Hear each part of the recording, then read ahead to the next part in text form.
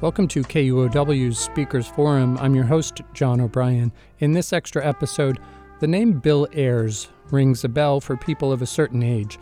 He is one of the icons of 60s and 70s countercultural and anti-Vietnam War movements. As a young man, he became a founder of the notorious leftist radical organization, the Weather Underground. One of the group's goals was to overthrow the U.S. government. They orchestrated a string of bombings of public offices. In 1970, 3 members were killed when a bomb they were building exploded. Ayers became a fugitive for a time after that incident.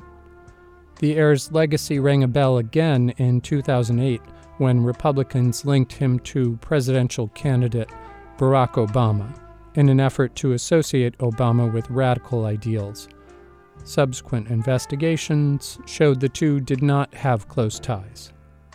Ayers has a long career as a teacher. He is known for his work as an education reformer. He recently retired from his position as a distinguished professor of education at the University of Illinois.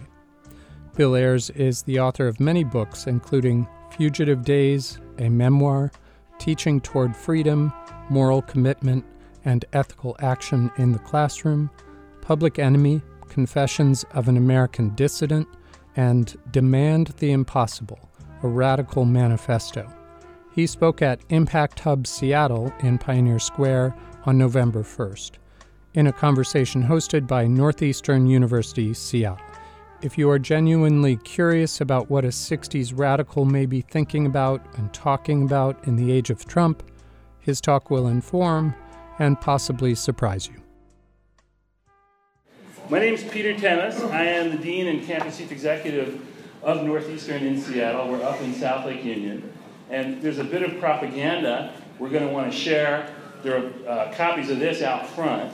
This is our brochure for our Doctor of Law and Policy program, and that is the program that's sponsoring this event. We've got Brent Musson over there, one of our star pupils in that program, a guy who's a genuine community leader. I recommend this program. Take a look at it. It's really worthwhile. I also recommend very highly Bill Ayers. I'm looking around the room, and I think a lot of you know Bill. I think a lot of you know of Bill. I think it's a privilege to have him with us.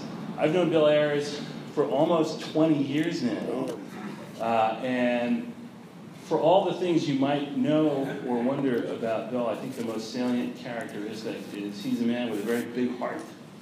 He's someone who cares about people very, very much. As you know, he was an actual American revolutionary and may still be. It was? Yeah, all right. I haven't turned in my card yet. Yeah, so you got that little star there on your little collar. Bill is a phenomenal writer, and we've got 3 of his books here. You can buy a copy on your way out if you'd like. Each one of these is a terrific book. We've got Demand the Impossible, Public Enemy, which is his second memoir, and this really terrific book to teach the journey in comics. You know, Bill is known as a political leader, as a leader on the radical left.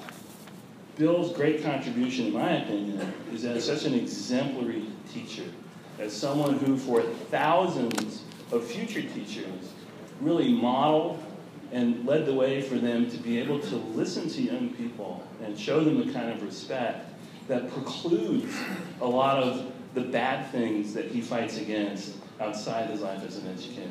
So with this, we're here to have a conversation. Bill's asked me to share the stage, but I'm going to try to do it very quietly. We want to have the conversation emanating from Bill and between Bill and you all in the audience. So with that, I just would like to ask you to give a hand for our friend Bill Ayers, and then we'll begin the show. Thank you so much, Peter, and thank you for inviting me, and thank you for being here. I get a little embarrassed with the generous introduction, and I'm reminded my son Malik, who's now 38 years old, but he heard me give a talk to teachers when he was 5 years old, and afterwards he said he thought I did pretty well, but that I went on too long, and then he asked the question, the professors get paid by the word, and I thought, gosh, how does he know that? He's only 5, and we do. So I I take note of the fact that this is a community conversation, and this is not the best setting for a conversation because there's a stage and because you're sitting there, but let's make it a conversation. I'll talk for a bit, but I would really very much prefer to have some back and forth, and all of it in the spirit of trying to name this political moment, trying to name the moment we're living in and cringing before, and trying to figure out what do we do next, what is to be done, which I think is, and is there hope. I think it's something that everywhere I go in the last 6 months, people are troubled and people are searching for what's next. I think we should do some of that searching tonight, and we should do it together. I'm sorry that my partner of 47 years, Bernadine Dorn, is not with me, but she's at home. We both, can I tell you an intimate detail? This is elder intimacy. We've been together 47 years. We each had a hip replaced 3 weeks ago by the same doctor on the same day. Can you imagine? We gave the staff such a kick because they thought, God, old people, this is one way you really get close, new hips. But that's why I'm kind of limping around up here, but I'm actually doing great, so is she. Bernadine is a special person, and as I say, we've been together for a long time. I'm still hoping it will work out. But she, I'll tell you a funny story. We get harassed a lot online, and we get death threats and all that, and we have for a long, long time, so we're quite, inured to it. But last summer, we got a packet of materials in the mail sent to our home address, and one thing was that it was all right-wing kitsch. One was a T-shirt with a picture of Welch's grape juice on one side and a picture of me on the other side, and under this it said good free radical, and here it said bad free radical, which I thought was pretty wonderful. And then there was a bumper sticker in there, and it said, and I showed it to Bernadine, it said, Bill Ayers and his wife should be in prison. And I showed it to Bernadine, and she said, his wife? Not a word about prison. I thought that was very telling. Don't call me his wife if you're going to put me in prison. In any case, let me start with the business of trying to say where we are. And I guess I'm going to take off a little bit from one of the books that Peter held up, which is called Demand the Impossible. And that came out last year with Haymarket Press. And it's something I thought about for a long time. But I finally sat down and wrote it. And it's a very, very brief book. And the subtitle is A Radical Manifesto. And the motivation for writing it was that I think people like us, people I tend to hang out with, people who try to have their eyes open, people who try to stay woke, as they say, are pretty good at criticizing what is. We pretty much know what we don't like. We're pretty good at critiquing the social system and the economic system and the political system. But the question is, what are we fighting for? What do we want? And if you don't know what you want, then it's kind of derails you in the here and now. I mean, you have to have a vision somewhere of what you're trying to achieve. And part of the motivation was thinking back 30 years ago when we hosted in our living room a conversation between Albie Sachs, the great South African revolutionary who became the Chief Justice of the Constitutional Court of South Africa, in conversation with Rashid Khalidi, the Palestinian scholar and activist. And they were, again, as we often are, trying to name the political moment, in that case for South Africa and for the Palestinian struggle. And Albie said, at the height of the war against apartheid, we were criticized because we would take 2-3 days off every month and go on a retreat, a workshop, a political meeting, where we would try to say, what is it we're fighting for? And we tried to do it every month, and we tried to do it because the way we were fighting, the tactics we used, the strategies we pursued, would all be derailed if we didn't have a good idea of what we wanted. So to kind of name and define what we want matters because it kind of guides us in the here and now, as well as, gives us kind of a sustenance toward what we're trying to reach. I've often in my life been called a romantic and a utopian, and there's truth to it. I'm not an innocent romantic. And my mother was a wonderful, innocent Pollyanna. I remember when I was taking care of her about 30 years ago, she'd broken her ankle, and she's since passed away, but I was taking care of her, and she asked me kind of innocently, what's this thing I've heard called global warming? And I gave her a very simple, easy, painless response because I didn't want to scare the shit out of her. And she looked at me very coolly and she said, well, I'm sorry I asked. Exactly. Because if you ask, you might get an answer. And if you get an answer, you might feel you have to do something. As long as her lawn was green, as long as her swimming pool was filled, why should she worry about global warming? Well, that's kind of the a kind of standard response of privilege. You have to kind of open your eyes, and the rhythm to me of activism is the same as the rhythm of good citizenship or being a moral person. You have to open your eyes. You have to pay attention, and not once, but every day, all the time. And that can be a very excruciating and painful thing. Just one example from this week.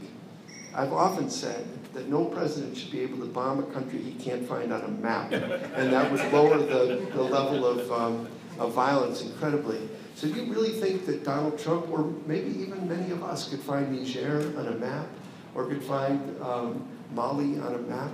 Or even I asked my students, could you draw a freehand sketch of Iraq? We've only been fighting there for, 13 years or something. Could you draw a freehand sketch with the major cities and the surrounding countries? Well, we don't, and we don't know how to do that because, privilege allows us to, not pay attention in those ways. Paying attention means, for example, noticing that we have troops all over Africa suddenly, and that we weren't aware of it.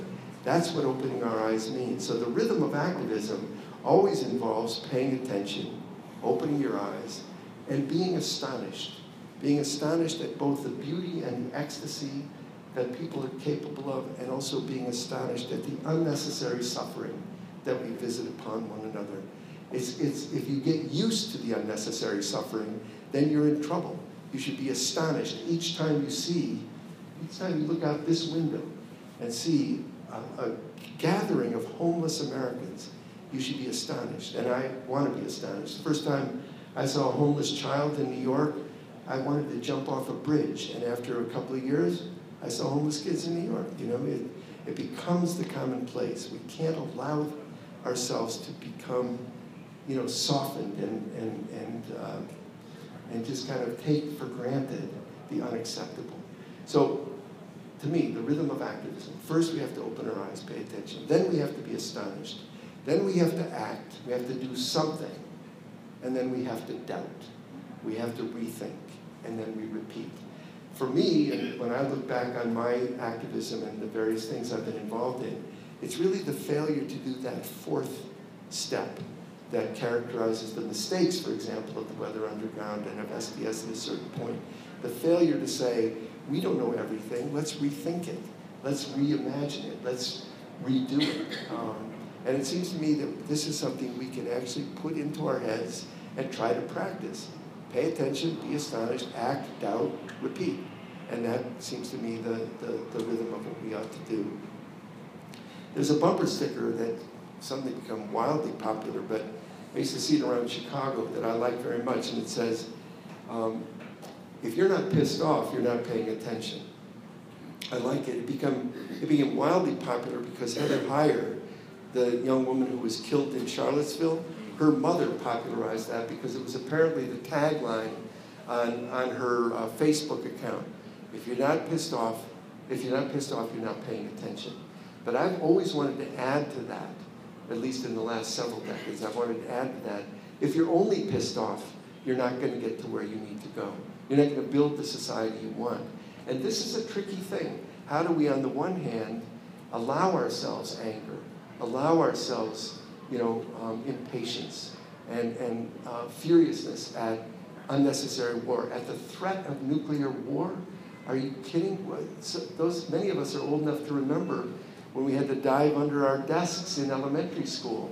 Remember that? Some of you, many of you are too young, but literally at Forest Glen School in Glen Ellen, Illinois, we would have, as a 5-year-old, I was taught to get under my desk. And I remember thinking, well, I didn't think it at the time, but later I was so amused to think, we'll get under our desks, the nuclear war will happen, and then we'll get off and be sure to wash carefully after the nuclear explosion. It's madness, but we're back in that madness. And we should be, I think, appropriately furious about it. But then again, that won't take us to where we need to be. So we have to be able to balance that with some sense of generosity, some sense of love, some sense of compassion. I'm thinking suddenly of the great revolutionary Rosa Luxemburg, who was imprisoned during World War I for refusing to support her government in that imperialist traitors' war. And there's a whole bunch of letters, Rosa Luxemburg's letters back and forth to her friends. My favorite is a friend of hers writes to her and says, Rosa, we're completely confused about what to do. We're rudderless without your leadership. We don't know where to go. What should we do? And Rosa Luxemburg writes back a very stinging letter, and it begins by saying, first of all, stop whining, which I think is great advice for the left, for progressive people, for teachers. Stop whining. It doesn't take you anywhere. But then she says, my advice to you is to be a mensch. That's M-E-N-S-C-H, for those of you who don't speak Yiddish. And you can Google it, not now, but later, Google it, mensch. But then she says, I can't define mensch for you, except to say that a mensch is someone who loves her own life enough to enjoy the sunrise and the sunset, to enjoy a bottle of wine and a good meal with friends. But a mensch is also someone who loves the world enough to put her shoulder on history's wheel when history requires it. And my advice to you is to be a mensch, to pay attention, to work out in a daily way, both personally and with your friends, how to love yourself and love the world. You need to do both, or you can't sustain yourself for a long period of time. So, demand the impossible. I took that phrase from, it comes from many places. James Baldwin said it, many people have said it, but where I remember it from is in 1968. It was all over the walls of Paris. And the phrase was, be realistic, demand the impossible. And what I like the dialectic of that, and I like the idea that demanding the possible just gets us stuck in a framework that we've already been given.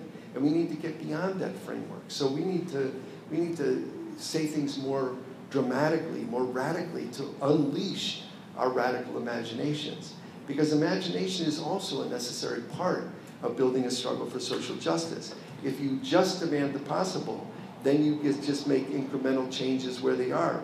Think about, I'm thinking about just for a moment, the moments when we've actually made serious change in this country. And it's always come from fire from below. And it's always come from unreasonable people making unreasonable demands. It's never come because a change of heart of a leader. It's never come because somebody suddenly woke up and said, oh, I get it.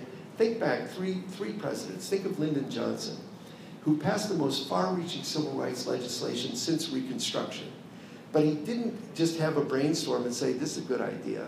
He actually was responding to the Black Freedom Movement, which was absolutely shaking the country to its foundations. And he was an effective politician, and he did what he did. But it came because of fire from below. Think about Franklin Roosevelt, passed the most far-reaching social and labor legislation, but he was a patrician from the Hudson Valley. What made him do that? Well, we could argue Eleanor Roosevelt made him do it, but I think it's more appropriate to say it was fire from below. It was the labor movement itself. And then think back to Abraham Lincoln. Never a member of an abolitionist party. And I'll bet you nobody in here has read his first inaugural address. Maybe some of you are historians and have read it. The first inaugural address is a disaster. That's where he genuflects in front of the slave owners and says, oh, I won't bother your enterprise. Everything's going to be good. Let's stay united. The second inaugural address is the one you read in your history books because it could have been written by Frederick Douglass. That's the one where he says, for every drop of blood brought on by the whip, we will answer with a drop of blood from the sword. My God, Abraham Lincoln, what the hell happened? Fire from below is what happened. The Civil War is what happened.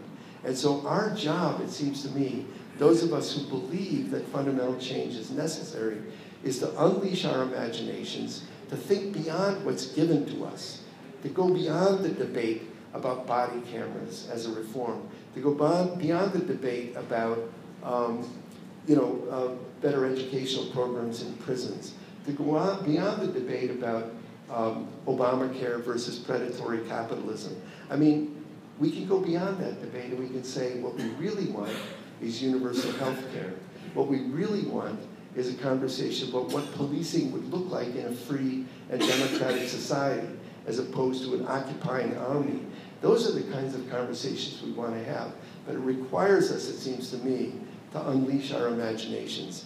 I'm remembering Emily Dickinson, one of my favorite American poets, and her comment that imagination lights the slow fuse of possibility. I kind of love that. Imagination lights the slow fuse of possibility. And then I think of the great Chicago poet Gwendolyn Brooks, who said, she wrote a poem at the dedication of the Picasso. Do you know the Picasso in downtown Chicago? It's a landmark. Is it a bird? Is it a woman? Nobody knows. Brooks wrote a dedication to Picasso, and it begins, "Does man love art?" ? And her response, "Man visits art but cringes. Art hurts. Art urges voyages." And the voyages that art urges are voyages of the imagination, where we can imagine a world that could be or should be, but is not yet. And that's what I think. I set out to do, was to say, what do we really want? One other note on that is that I take up in the book 8 issues: war, policing, prisons, education, healthcare, taxing. But the interesting thing is I've been constructed for a long time in certain quarters as a far left radical, and I suppose I am. But the odd thing is I've never felt that I was out of the mainstream when it came to the main issues I care about. I've never felt that I was some kind of marginal nutcase living in a barricaded room. I've always felt this is what most Americans feel. And if I can't convince people, then it's on me. It's my problem. I have to be a better organizer. I have to be a better thinker. I have to be a better communicator. I have to knock on more doors. But take the question of war and peace. Most Americans want to believe that we're a peaceful people. The fact that we're not a peaceful people, the fact that we are the new Sparta, comes as a shock every time. Niger is the current shock. We're actually over there meddling in the affairs over there. That's outrageous. But those are the kind of things, it seems to me, we have to kind of challenge ourselves about. So I think we're in a moment, we're in a treacherous moment, and it's a moment I think of as a moment of movement making. Because as I said, I think social movements are what change things. I don't think we need to spend all of our energy thinking about the next election cycle. In fact, in some ways, I think it's a diversion. What we really need is a social movement that can make the next election cycle inevitable. And that's more important, and that's where folks like us, ordinary folks, can actually make a difference. We can actually make a difference if we speak up and expand the public space in our workplaces, in our schools and classrooms, in our neighborhoods. Bernadine and I went to Washington, D.C.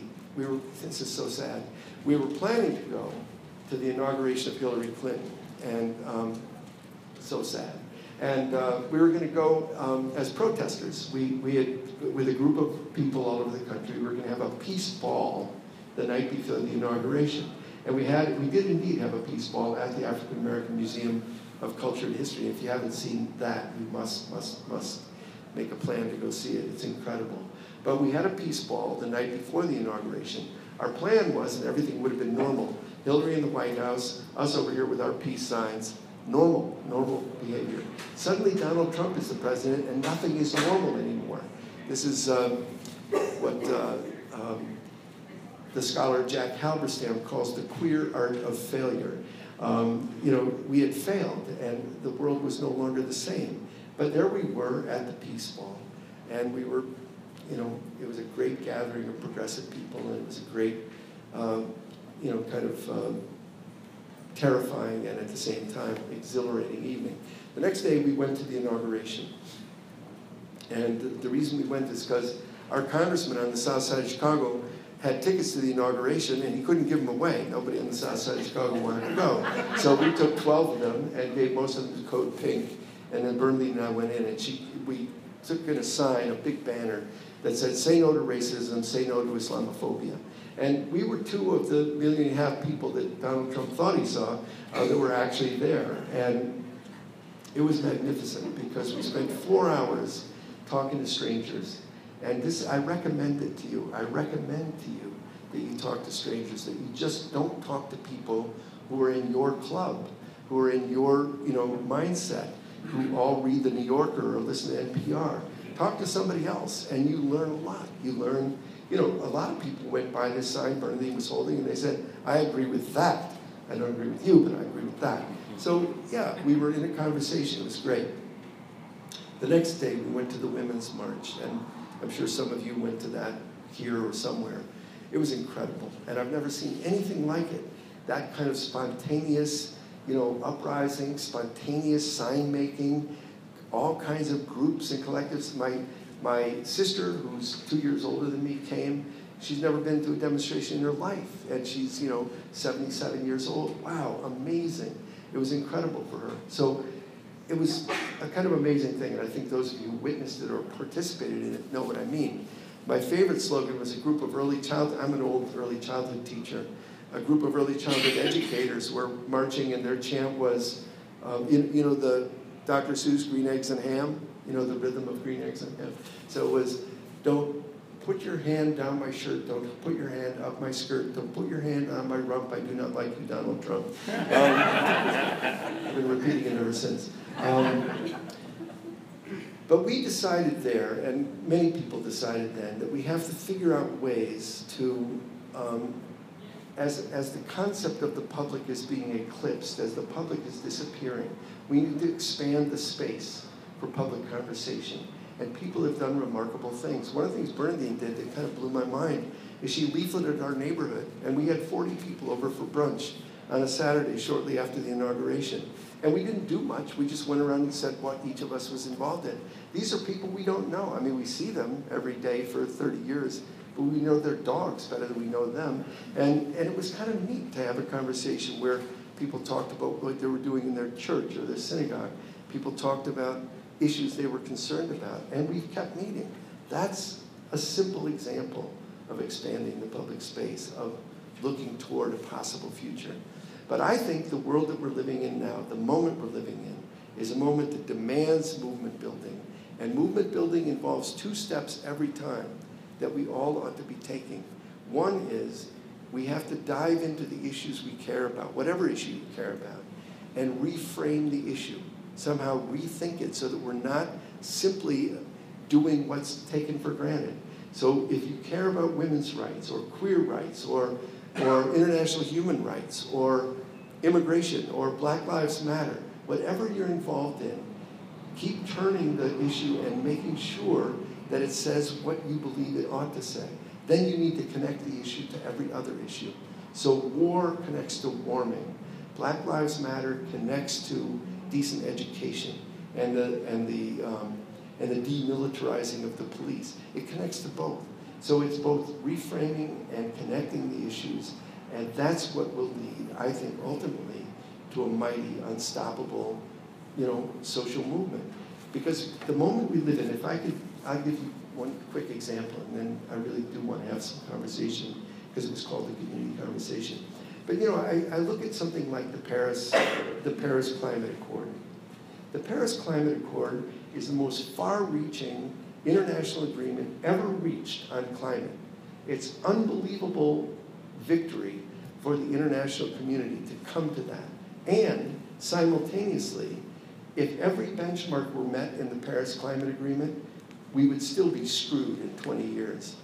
That's the contradiction. So another way of saying it more generally is that the demands, the needs that we must meet are absolutely in contradiction with what's politically possible. So how do you change that equation? How do you make the impossible possible?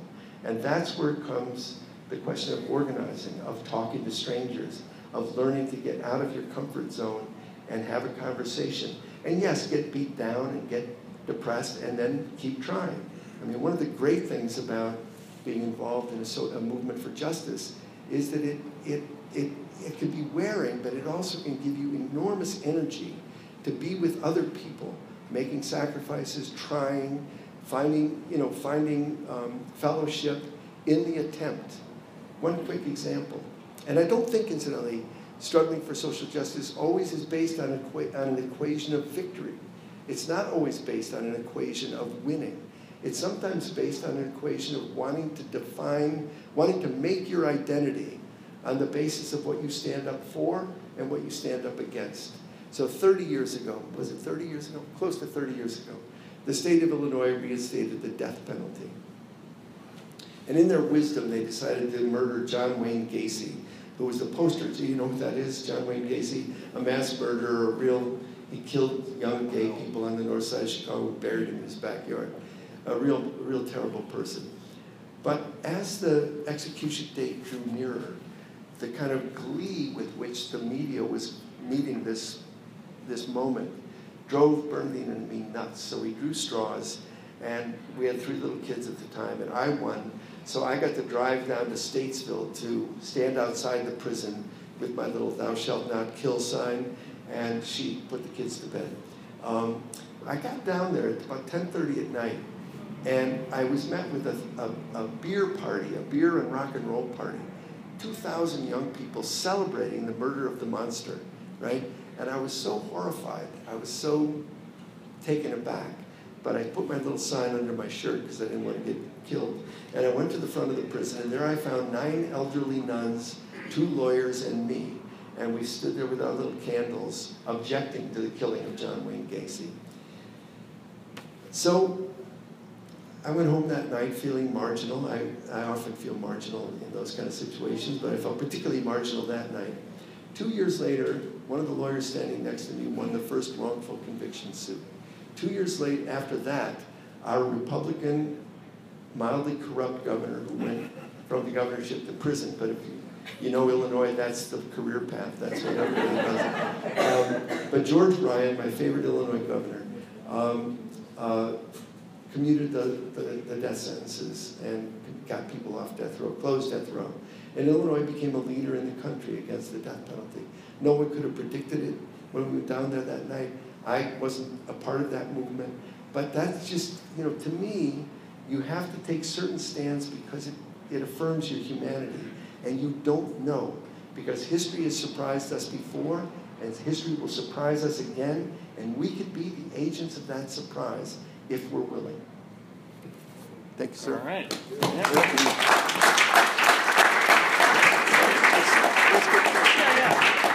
So who would like to ask a question?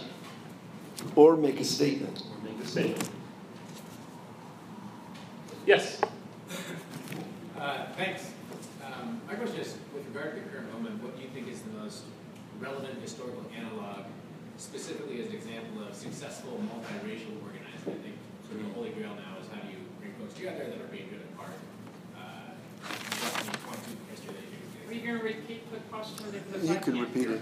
Yeah, so the question is, what, in regards to our current moment, is the best historical analog about multiracial organizing to make change? I'm not sure I have a great historical analog. I can point to the struggle in South Africa, certainly the fight against apartheid, the labor movement in the 30s in some ways, the abolitionist movement in other ways. But I'm not sure I have a great historical analog, but I think what you're pointing to is absolutely essential. That is that we find ways to take the movements that are on the ground, and no one should think that we're starting from zero. If you look, I feel very fortunate to live in Chicago. I know a lot of people think, really? Yes, I really do. And I feel sorry for folks who don't live in Chicago, but that's just me. But I say I'm fortunate for a couple of reasons. One is because people say, well, how do we build a movement against Trump, or how do we build a progressive movement? We are witnessing right now in Chicago and elsewhere the latest iteration of the centuries-old struggle for black freedom. And it's an exciting moment for Black Youth Project 100, for Black Lives Matter, for the movement for all black lives. This is an incredible moment, and it's not so distant. You can find it. It's within reach, so find it and be a part of it.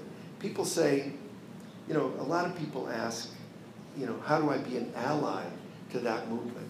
And I think ally is kind of the wrong word, because I think ally implies I'll help lift you up. It has a certain condescension built into it.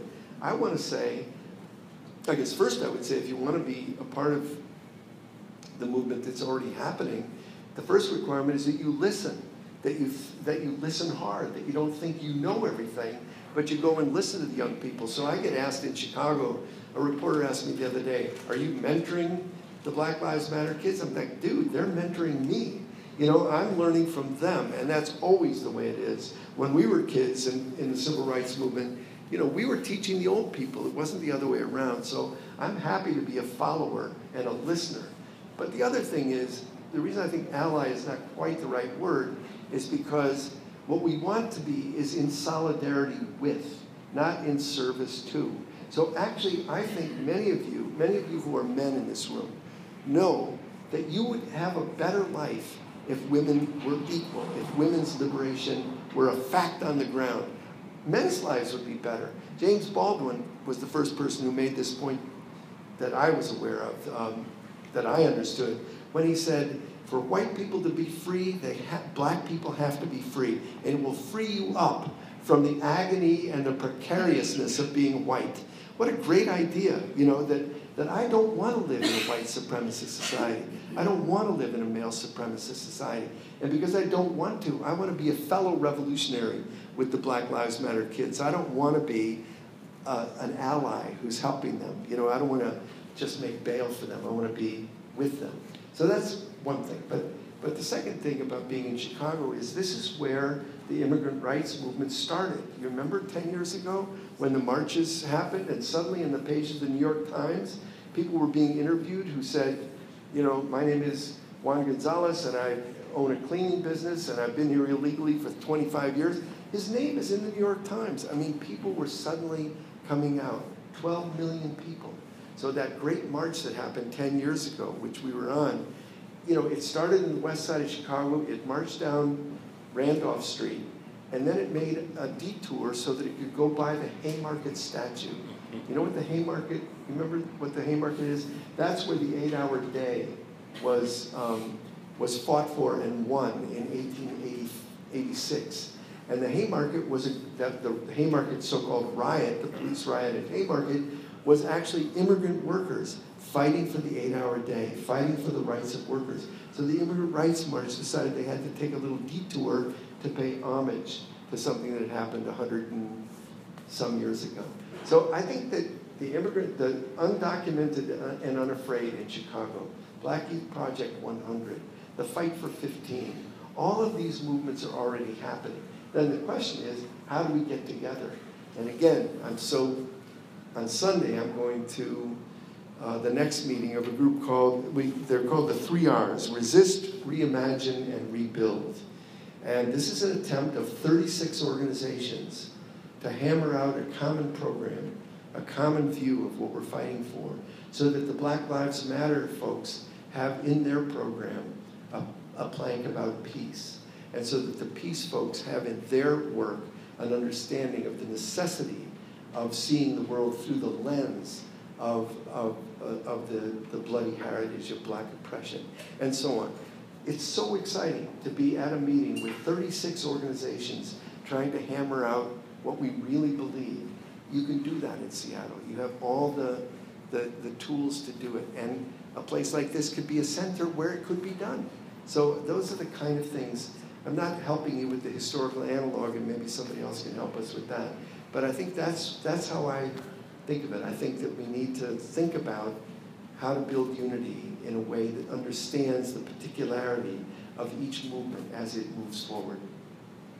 You could follow up if you want, but yeah. I wonder if you could speak to this particular complexity in the struggle, the African American struggle. So, beginning with slavery, African slaves were prohibited from learning how to read, and throughout the struggle, black communities have been disenfranchised from access to education in many ways. And that education isn't just about book learning, but it's also about access to information. And so now you have a scenario where a lot of the kind of, I guess, peaceful components of that disenfranchisement have been somewhat solved. I'll give you some examples. If you're poor enough, community college is free. And then if you do well, you can transfer from there to USC or Yale or Harvard or wherever you want to go. If you do well there, you can go on and get a PhD and they'll pay you to do it. And so the access to education situation is sort of solved. If you're in California and your kid goes to an underperforming school, by state law you can take them out of the underperforming school and put them into any school in the district, which means you can go from Locke High or something like that in South Central to Hollywood High, which performs really well. If you know about NACA, you can get a 0-down loan at better than market rate interest and buy a home. You don't have to be a first-time buyer to do that. So a lot of points are sort of solved in some ways, but there seems to be a lack of access. Most of the things that I just mentioned, most people don't know about.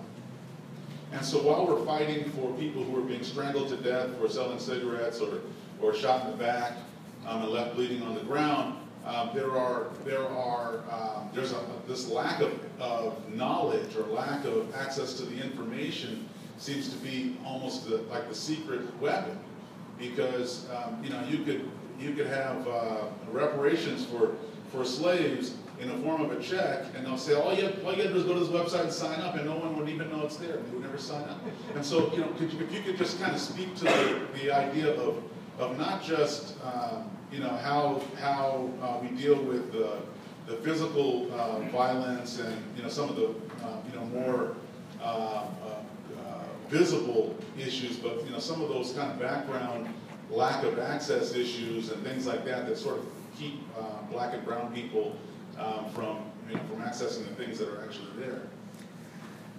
Yeah, I mean, first, your premise that education is critical, I couldn't agree with more. I am a teacher, I'm an educator, and frankly, I think the two kind of things I pursued in my adult life, starting when I was about 18, have been community organizing and teaching, and frankly, I think they're the same thing. I think a good community organizer knocks on the door and assumes that there's an intelligent, three-dimensional person on the other side. A good teacher, the same thing. We look out in our classrooms and we assume an intelligence that it's our job to unlock and to connect to. It's not, we don't assume just a room full of deficits. So I think that education is absolutely key, and education is not just something that takes place in schools. It's something that, it's funny, I became a teacher. I was arrested in 1965 in a draft board destroying draft files, and I went to jail. And I met a teacher in the jail. We were in the same struggle. And I went out of jail into my first teaching job. So for me, it's not true for everybody who's a teacher, but for me, the question of social justice and the question of education have been linked from the beginning. So I don't see any difference. I think living and learning are the same thing. I think democracy and education are the same thing. And so I agree with you on that. I think the question of access is absolutely central, and I don't think the question of access has been solved, and you kind of said that glancingly at one point, but I don't think it's been solved at all, and it's partly lack of information, but it's partly also people's life circumstances. People talk about poor people floating along on a cloud of real ignorance. I mean, we drive through the city and we see poor people, but when was the last time you had a poor person into your house for dinner? When was the last time a homeless person came to your house for dinner, or you went to the home of a homeless person? That doesn't make any sense. But you know what I mean. What's the intimate knowledge we have of the lives of others? And I say that partly because it's very hard to be poor. It takes a lot of energy to get through the day, and people don't really understand that or recognize that. But I want to talk about the Chicago Public Schools for a moment, which are a catastrophe. And I have two granddaughters, 13 and 10, and they attended Chicago Public Schools until last year. 4 years ago, they got rid of the art teacher, austerity. We're broke. Broke on purpose is what we say in response, but okay, we're broke. Can't have the art teacher. 3 years ago, they got rid of the music teacher. It is a neat little nice neighborhood school. 2 years ago, they closed the library. There's no counselor, there's no nurse, there's no librarian, there's no music teacher, there's no art teacher. And last year they were told they had to bring their own toilet paper to school. In the richest country, in one of the richest cities in that country, my granddaughters are asked to bring their own toilet paper. The message is loud and clear. The message is, if you can get out, get out. Well, my kids could get out, so they got out. You can move to the suburbs, you can go to private school, you can go to Catholic school, whatever you want to do. But the message is, we do not respect you. We do not respect your humanity, and we're pushing you away. So if you are in a neighborhood and you go to a Chicago public school and your parents or your single parent or whatever doesn't have the wherewithal to find alternatives, you're stuck in an apartheid system of education. And Chicago is an apartheid system of education, and the message is, we don't care about you. That's a very serious message. And I'll tell you why I get pissed off if I'm not paying attention. If I'm not pissed off, I'm not paying attention.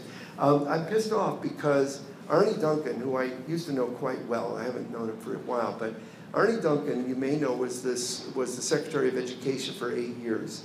Before that, he was the superintendent, or since it's a business now, we call him the CEO of the Chicago Public Schools for 4 years. So for 12 years, he's been telling us and being the architect of the schools we need. Drill and kill, test till you bleed, this is Arnie Duncan, right? Privatize, all these things, and I could go into it in much greater detail. But here's the important point. Arnie Duncan comes back to Chicago after 8 years in Washington. He can't find a single public school to send his kids to. So he sends his kids to the University of Chicago Lab School, where the mayor's kids go, where Mayor Daley's kids go, where Barack Obama's kids went, where Arnie Duncan himself went for 12 years. How is that possible? And so my response to that is to say, whatever the most privileged and wisest parents have for their children should be the baseline that we as a community in a democracy want for all of our children. So what do they find at the lab school? A class size capped at 15, a curriculum based in part in the interest of the children, a unionized teacher corps. Nobody beats the shit out of the University of Chicago lab school teachers union. It's a union. And they go on strike sometimes. They go on strike around working conditions. Why do they do that? Because good working conditions are good teaching conditions. Good teaching conditions are good learning conditions. That's what they argue. Well, if it's good enough for Arnie's kids, why isn't it good enough for your kids or my kids? And that, it seems to me, is something that we ought to be organizing around, and we are organizing around in Chicago. We want a full arts program. We want fine arts, and we want drama, we want music, just like they have at the lab school. We don't want any more than what Arnie has. We want exactly what he has. And it seems to me that's the kind of thing we ought to fight for. One last word on education. So you can Google Black Youth Project 100 or Black Lives Matter or the Movement for Black Lives and get their programs. And they're very comprehensive. And education is a central part of the program. So in Chicago, where the mayor, in his wisdom, closed 50 schools. Meanwhile, he sends his kids, as I said, to the lab school. He closed 50 schools in black neighborhoods. They were underutilized. His kids go to a school where the class size is capped at 15. Are they underutilized? I mean, meanwhile, the second grade right down the road has 40 kids in a second grade class. This is apartheid education. We should be absolutely outraged by it. But you should look up BYP 100 or any of these groups and see what their education platform is. But from my experience, going back to kind of the historical analog, I have one historical analog around education, which is, in my experience, the most exciting educational development that I was blessed to be a part of was the Freedom School movement in the South, the Mississippi Freedom School, and you can Google that too. 1964 Mississippi Freedom School curriculum. This is a curriculum that was developed at a point. I know for those of you who are young, the civil rights movement is a story about, continual uplift. It didn't happen like that at all. It was always like this. And 1962, 63, 64, the movement was at a loss. And a young man named Charlie Cobb, who was part of the Student Nonviolent Coordinating Committee, wrote a proposal. It wasn't a proposal to the MacArthur Foundation or the Department of Education. It was a proposal to his pals, to his comrades, to his colleagues. And it was a proposal that was just a mimeograph sheet. And if you don't know what a mimeograph sheet is, you can Google that too. But it was just a copy that he had made. And what it said was, the children of Mississippi have been denied many things. Decent facilities, forward-looking curriculum, fully trained teachers. But the fundamental injury is that the black children of Mississippi have been denied the right to think for themselves about the circumstances of their lives and how they might be otherwise.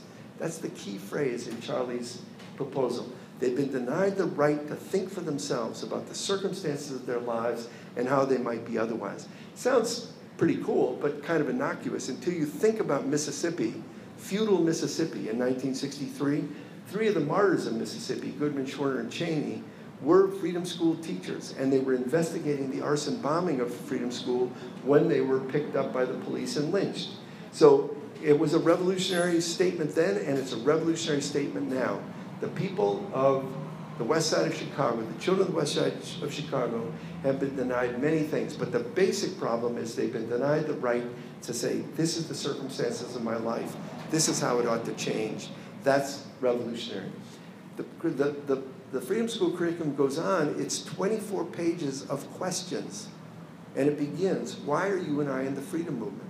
What do we hope to accomplish? What does the majority culture have that we want? What do we have that we want to maintain? That is a very powerful way of getting people to think about the circumstances of their lives. It's not saying, here's a curriculum, this is the shit you want to learn in order to be a functioning person. It's saying, take control of yourself, and notice the one thing that the ruling powers never want you to notice. You have agency. You have agency.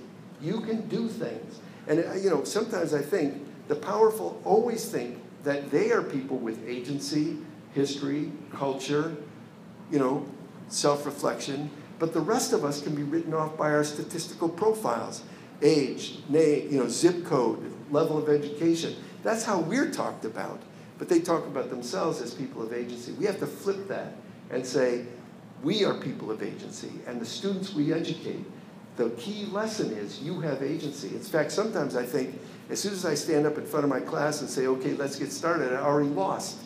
I already messed up.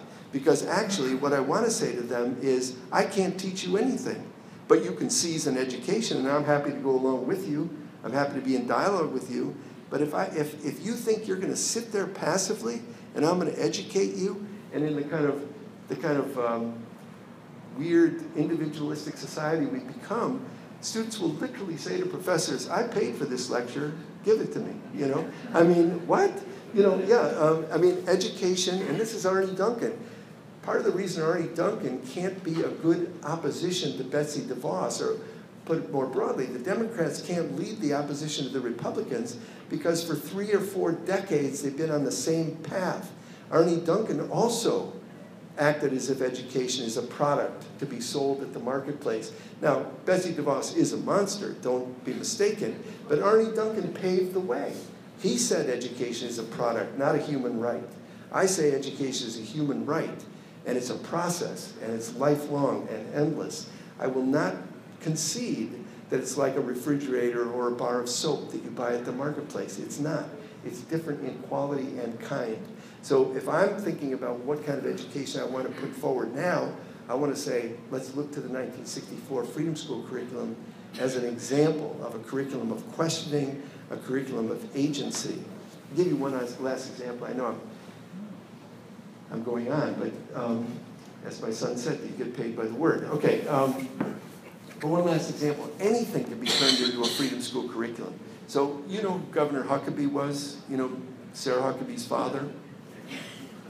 He was the governor of Arkansas, and he was an enormously large guy. I think he weighed 370 pounds or something, and he lost a ton of weight when he decided to run for president, and he became a kind of poster child for dramatic weight loss and kind of a spokesman against childhood obesity, to his credit. I mean, that's a good thing. But you may not know this, that in Arkansas, when Huckabee was governor, they put in every kid's report card your body mass index. Imagine going home and having an A in English, a B in history, a C in mathematics, and you're fat. I mean, what do you do with that? I mean, how do you respond to that?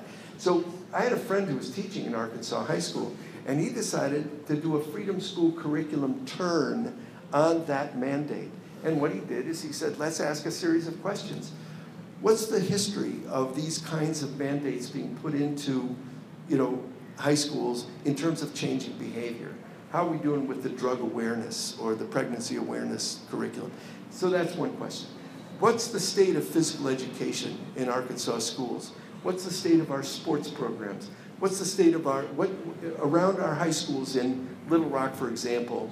Are there food deserts? Are there opportunities to get real good food and fresh food and so on? So they did the exact same thing. They just began to interrogate the reality. That's the kind of education kids need, an education that unlocks their curiosity and pursues their agency.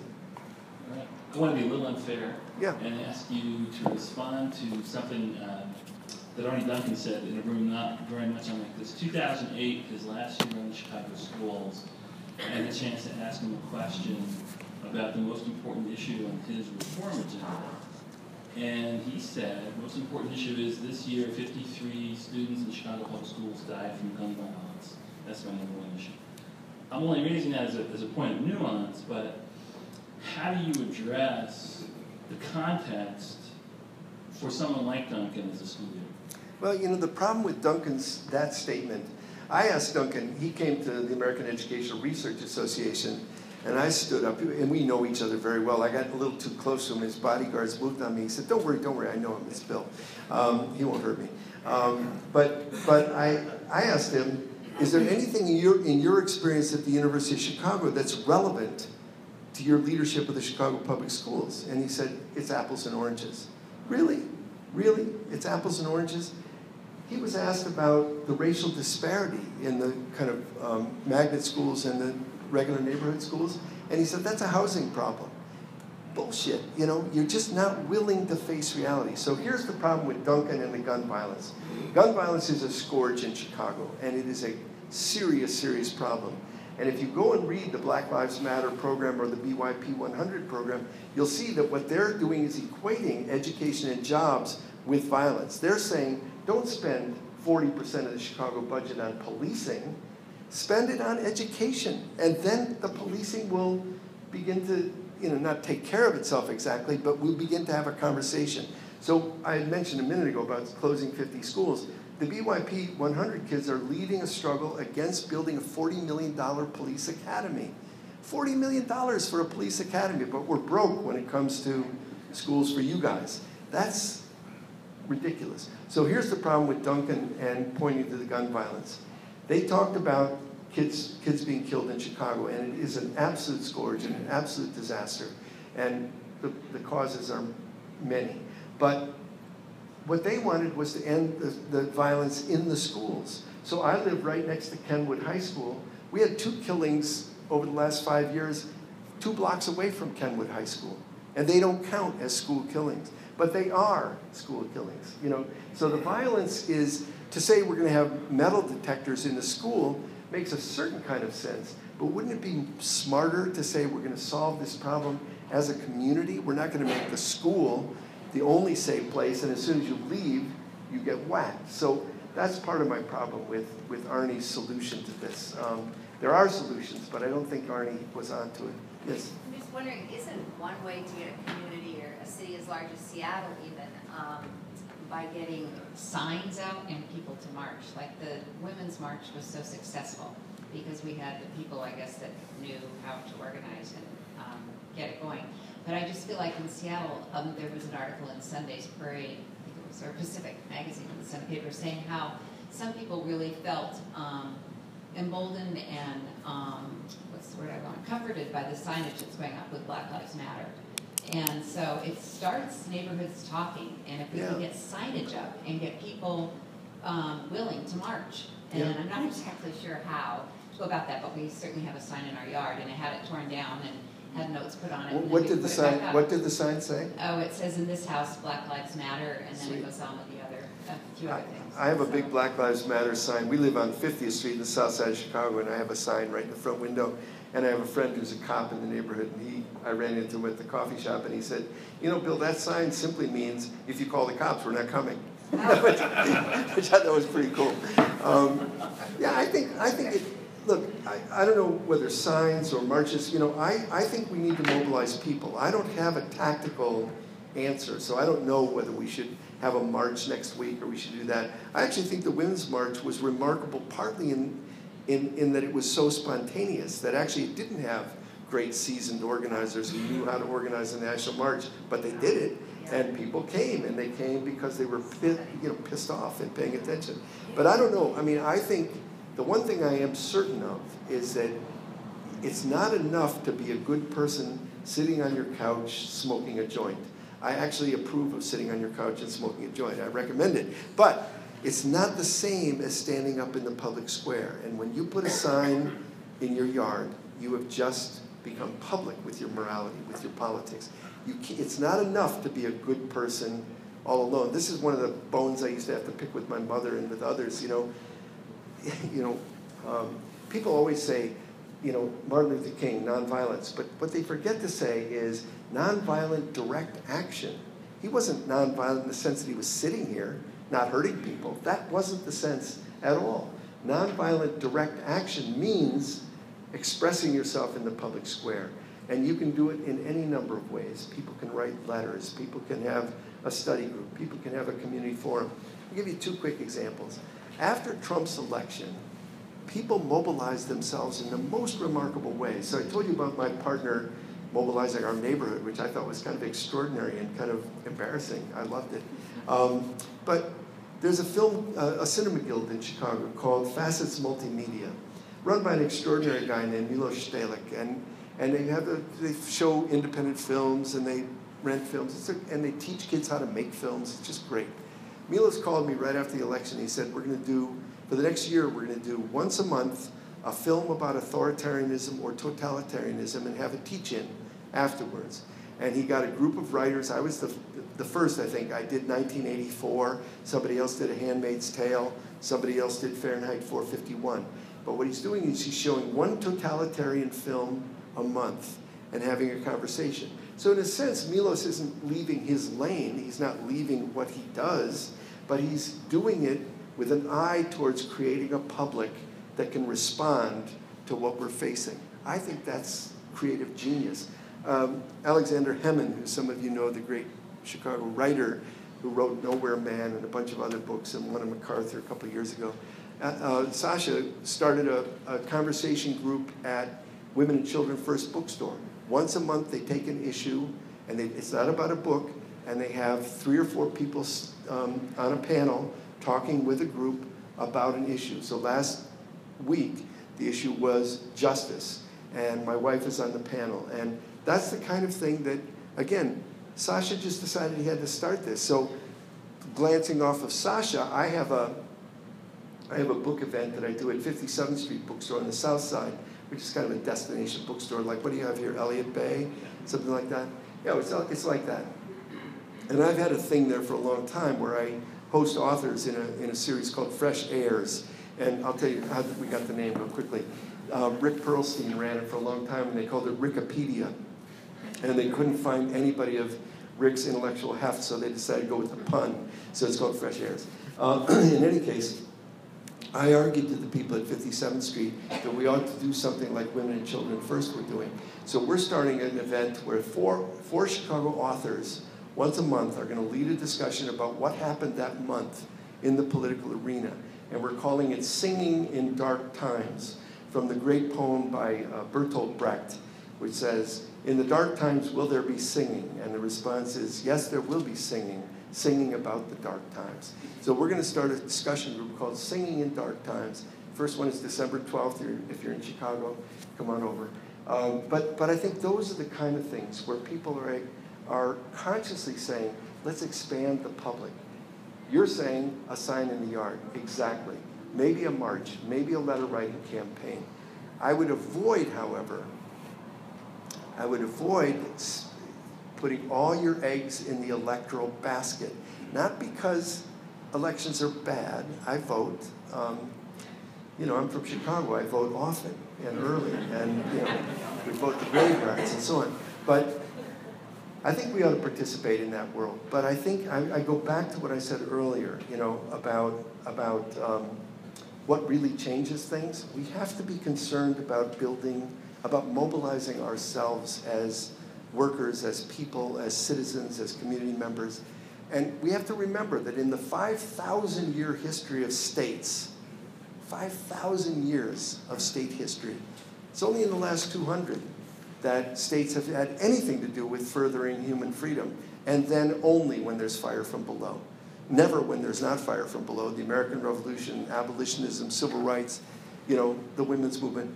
It's only fire from below, and then the state can do some things, but not if it doesn't have the fire from below. So that's what, I think you're absolutely right. The sign is great. Think of 1,000 other things we can do, and we're on the right road. Yeah. Trump's pollster just came out and said that Sanders would have beaten Trump by double digits. Damn. The media, this is generally well known, the media really suppressed these polls.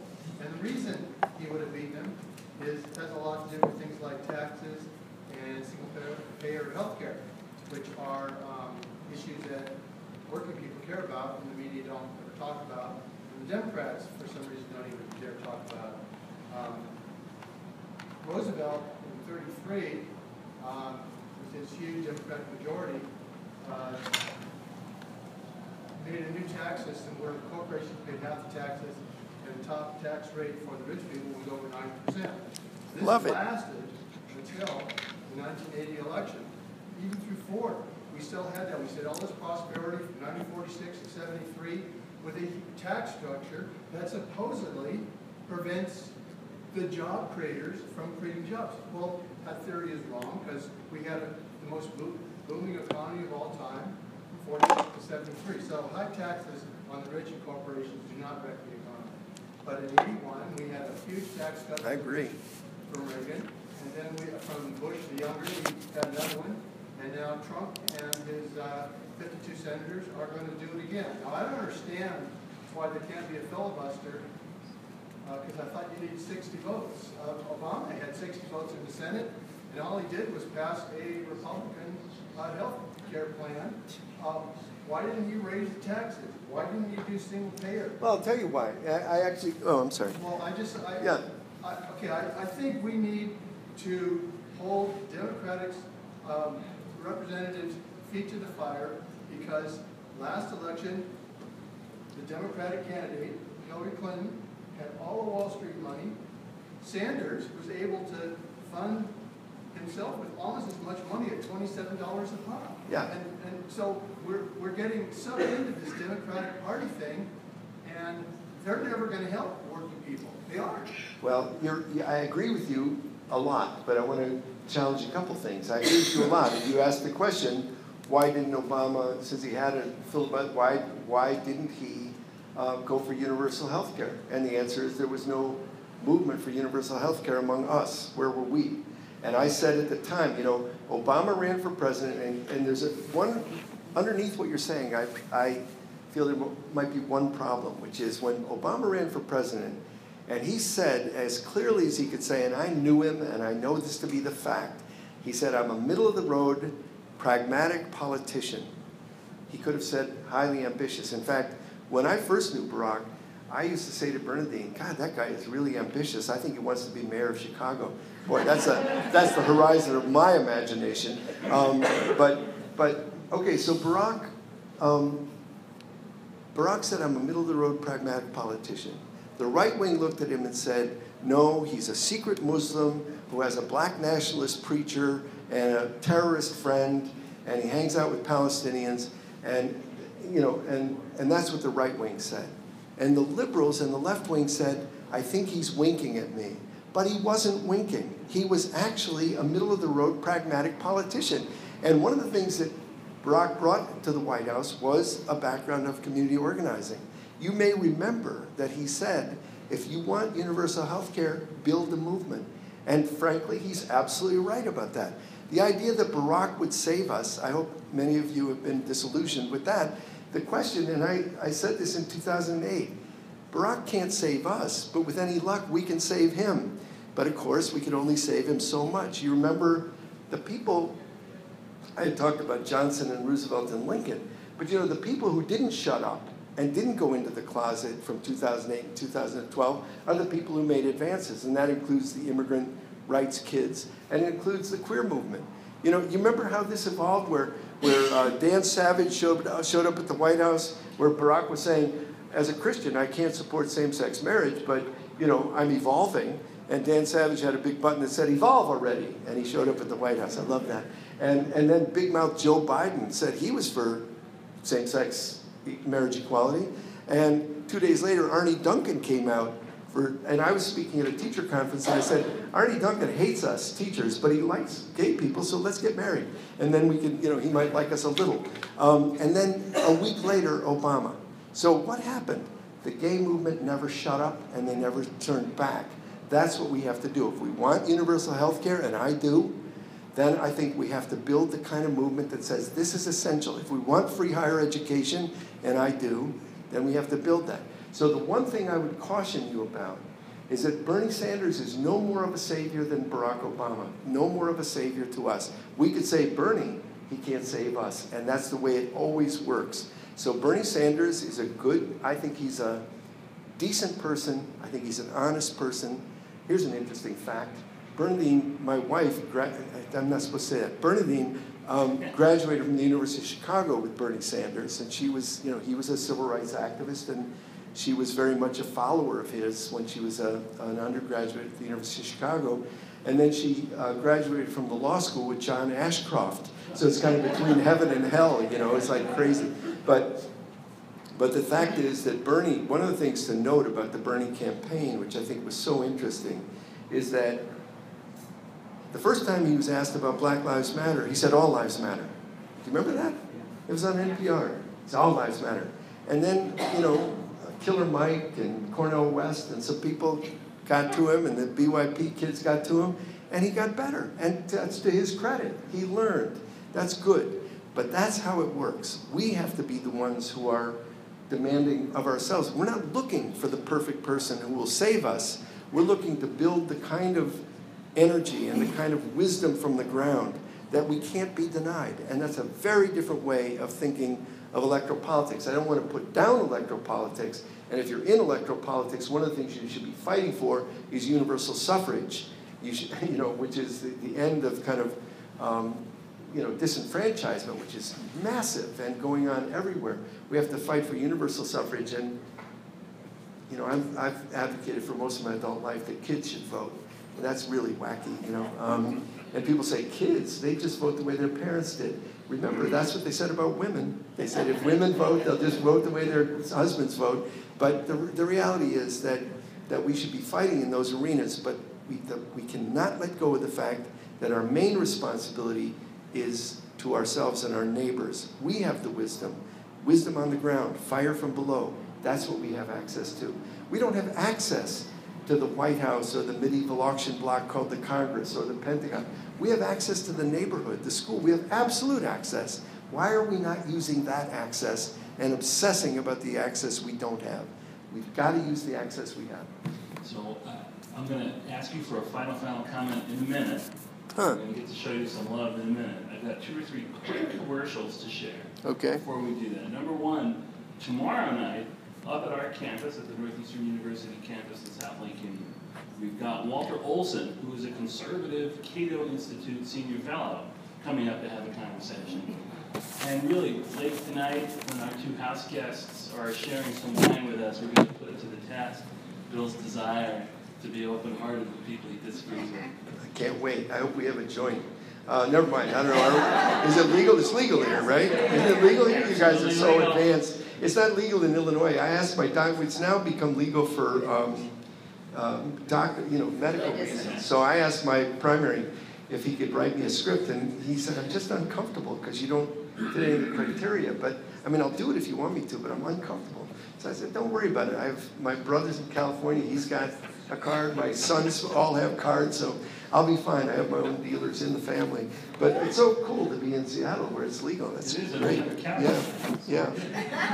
So tomorrow, Walter Olson, 5:45, South Lake Union. Friday at noon, we have a awesome panel on digital ethics.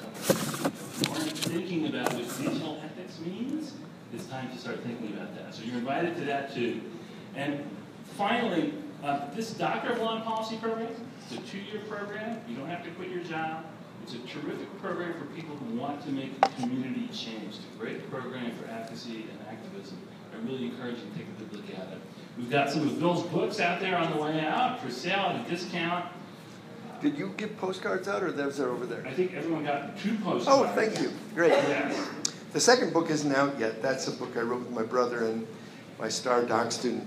So just a last word. Thank you, first of all, for coming, and thank you so much, Peter, for inviting me here. I think I said, we're all part, that we have a responsibility to act in the face of inhumanity. We have that responsibility. And I often think we're all citizens of a country that doesn't yet exist. And we have to imagine what that country could be and then become citizens marching toward that country. I'm often accused of being romantic and utopian, and it's true. But the great revolutionary from Uruguay, Eduardo Galeano, had a wonderful response to that. People said to him, kind of accusingly, "You're a utopian." And he said, it's true. I see utopia on the horizon. I walk 2 steps toward it, and it walks 2 steps the other way. So I walk 10 steps towards utopia. It walks 10 steps the other way. So what good is utopia? And the answer is, it's good for walking. And it seems to me that's exactly right, that we ought to be walking toward utopia, linking arms, finding a collective that we can be part of, because otherwise we can't bring about the world we need. And the urgency is so, so profound today that we better get busy. Be a mensch, rise up, demand the impossible, and thank you very much. Yeah.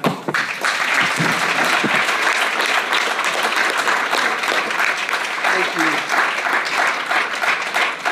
Are you going to bring down people? Yeah, cool. Excuse me, what is the symbol of your tattoo in your... This right here? Yes. So the question was my hand tattoo. I'll tell you 2 quick stories. First, I got this last year. I'm 73 years old, so I got it as an old man. My wife is 75. She has one on this hand. We were helping a young Venezuelan artist get her artist visa. We introduced her to a bunch of people.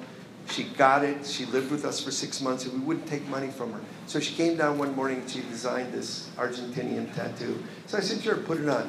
I saw my brother a couple days later, and he said, you're never going to get a job. And I said, good, I don't want a fucking job. And my wife was actually in a coffee shop a few months ago, and the barista, who was highly tattooed and pierced and hair dyed, said to her, God, I love that tattoo. There's a guy who comes in here you ought to meet. And she said, yeah, I met him 50 years ago. And she thought, old people with hand tattoos ought to hook up.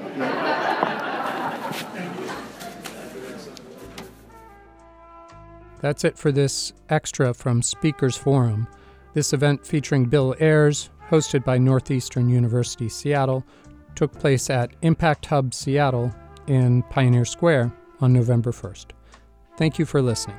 Tune in again soon.